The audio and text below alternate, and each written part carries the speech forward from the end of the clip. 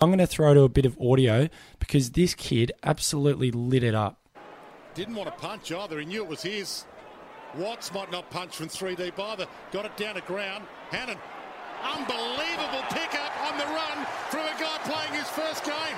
And that's his second goal. 16 possessions, 2 goals, 3 direct goal assists, and 5 inside 50s from your first game of AFL footy.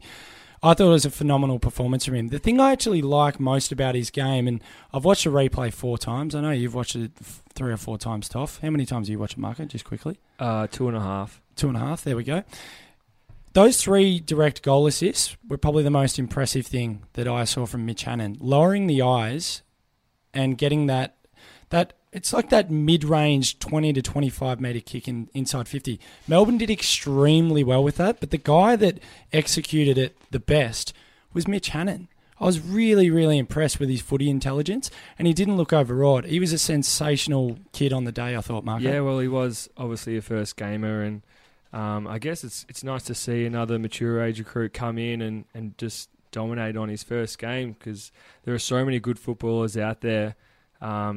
Never give up on your dreams. You can always make it and all that. And this is such a good example of that. I remember seeing this bloke at St. Bernard's, and he played against Trinity in the grand final in the VAFA, which is a good standard. He's 23, isn't he? Yeah. Yeah. And he was head and shoulders above the rest on that day, which was played at Optus Oval. How old was he then? He would have been 21.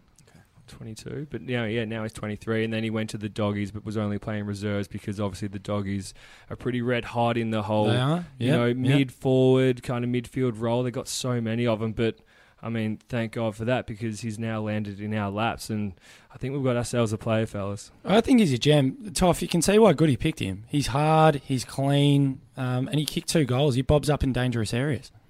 Well, the main point you brought up with him lowering his eyes. Yeah. As we discussed last week, I felt like that's such a key area that we need to improve in, because our forward 50 entry at times has been suspect. And yeah, he was exemplary in that. Loved it.